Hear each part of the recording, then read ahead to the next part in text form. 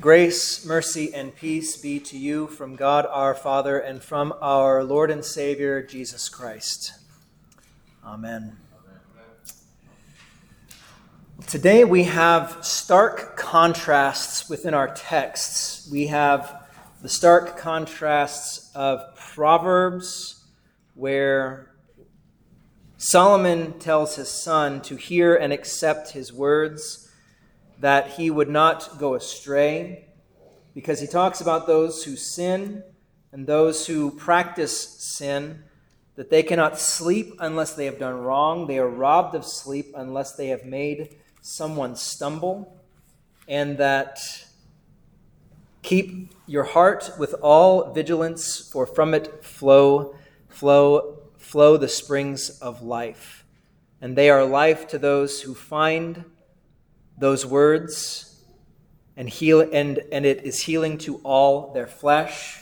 We see in the text from Galatians the stark contrast between the flesh and the spirit. That, I said at the beginning, I've got a bit of a speech impediment, and you can kind of tell when I'm going to stutter because it happens during some words that I'm nervous about saying. And who wants to really talk about sexual immorality and all these other things, right? So that's part of the reason, if you want to have some understanding as to why I had a hard block there.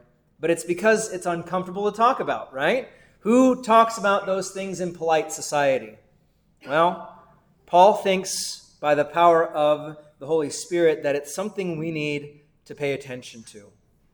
That in these things there are grave warnings, that if you are to endure in these things, that if you practice these things, you will be disinherited from the kingdom of God. And likewise, though, on the other side of things, there is the fruit of the Spirit. And there's a stark contrast there. The works of the flesh versus the fruit of the Spirit.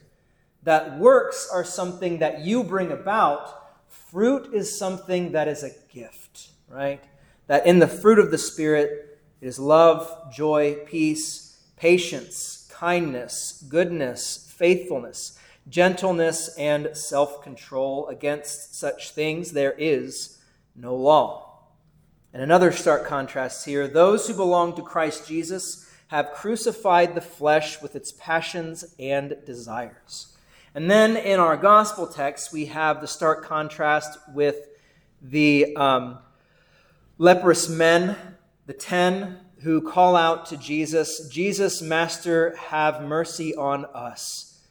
And that when Jesus heals them, another stark contrast, that only 1 out of the 10 comes back to give thanks and praise to God, that is, to Jesus. And he, surprisingly, was a Samaritan. And then Jesus answered, "Were not 10 cleansed? Where are the 9? Was no one found to return and give praise to God except this foreigner?" And so he says to him, "Rise, go your way. Your faith has saved you."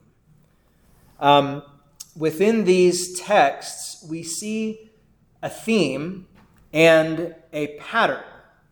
Within these things, we see that we are to be content and delight in the things of God, even though the world may hate us. You may not see that readily right now, but to unpack it a little bit, we see it through the lens of the gospel text today.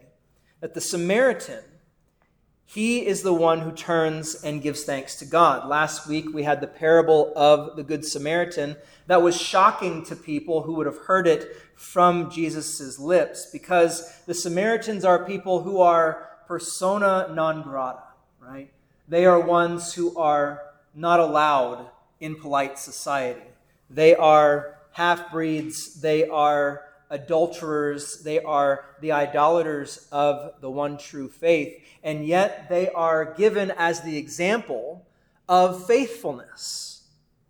That God takes them and by the power of His Holy Spirit turns them toward Him and His grace. And the reason why I say that the theme throughout all of this is to be content and to delight in saving faith in the things of God, even though the world hates you, is because this Samaritan, though he was the only one out of those 10 that turned and give thanks to God, do you think that it made his life that much easier? He was still hated. He was still a Samaritan. And maybe he was hated even more because he followed after Christ. That the world saw him as doubly bad in some sense. But it doesn't matter to him, right?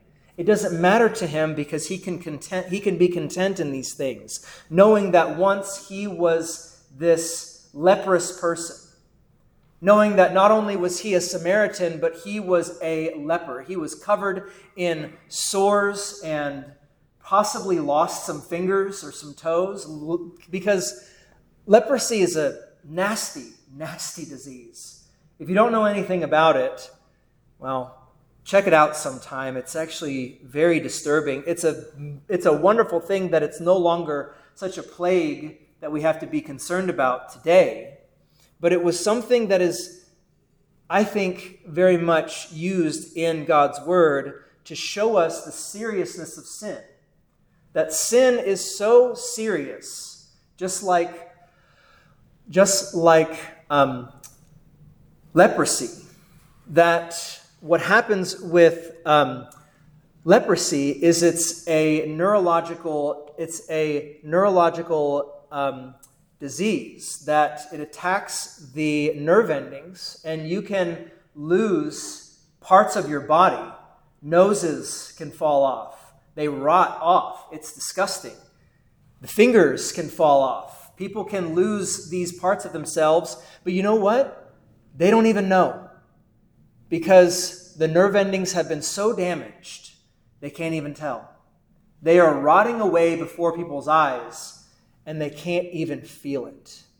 And if that's not a good picture of what sin can do to us, I don't know what is. The only difference is that leprosy, you can see. Sin, on some level, it's harder to see. That we are plagued by sin. We are plagued with the sinful flesh that desires to pull us further and further away from God.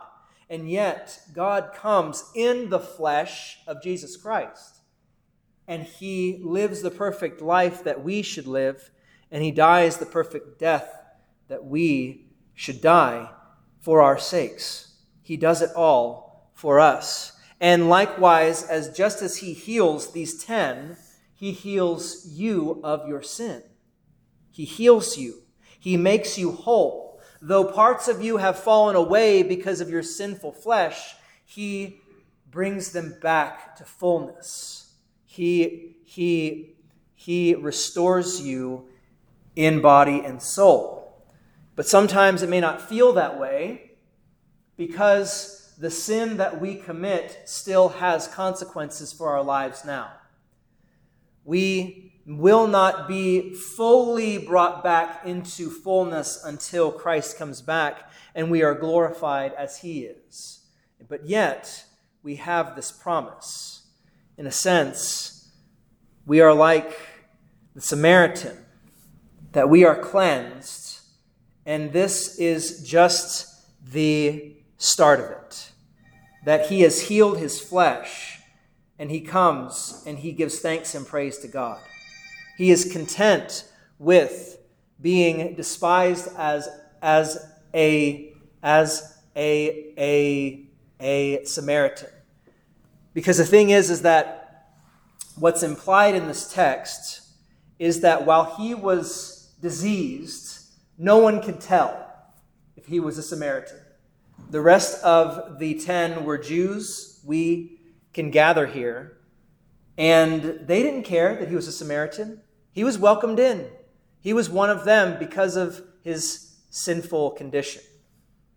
And yet now that he is set apart by Christ, he is known for who he is. So it's this strange condition to be in. It's this strange dichotomy, this stark reality that we have as Christians, that we are saved by grace through faith. We are saved by Jesus, and yet it is not as clearly seen as this man here. We go out to this world, and we are still sinful. We still fall short. And yet we know that God smiles on us because of what Christ has done for us.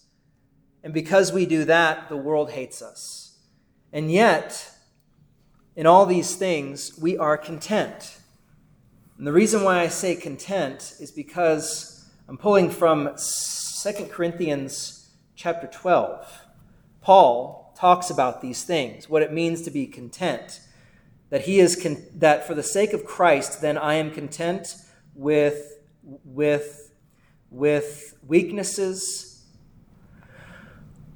with insults, with hardships, with persecutions and calamities. For when I am weak, then I am strong. And when we hear that word content, we need to be clear about what that really means. The Greek word is more than that, to be content. The word means to delight in, to be pleased, to take delight, to consent to what God has for you. That in all these things, when we are cleansed, we know that when we go out from here, we look just like the same sinner as we came in through these doors as. We look the same, we sound the same, but something is different. Something is changed. Christ has created us to be new creations. And in these things, we delight. We consent to what God brings because we are new by God's Spirit.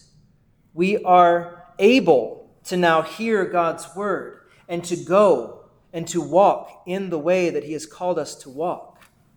That being saved means you can now delight in all of God's gifts, even the ones that seem like hardships, because we know that all things that God brings to us are for our good, that he works for the good of all things for those who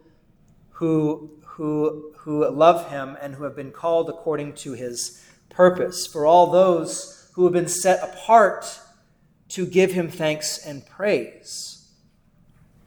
That after this healing, the Samaritan, though still hated by the world in several ways, went his way following Christ. So you, though hated by this world, are likewise washed clean in your baptisms.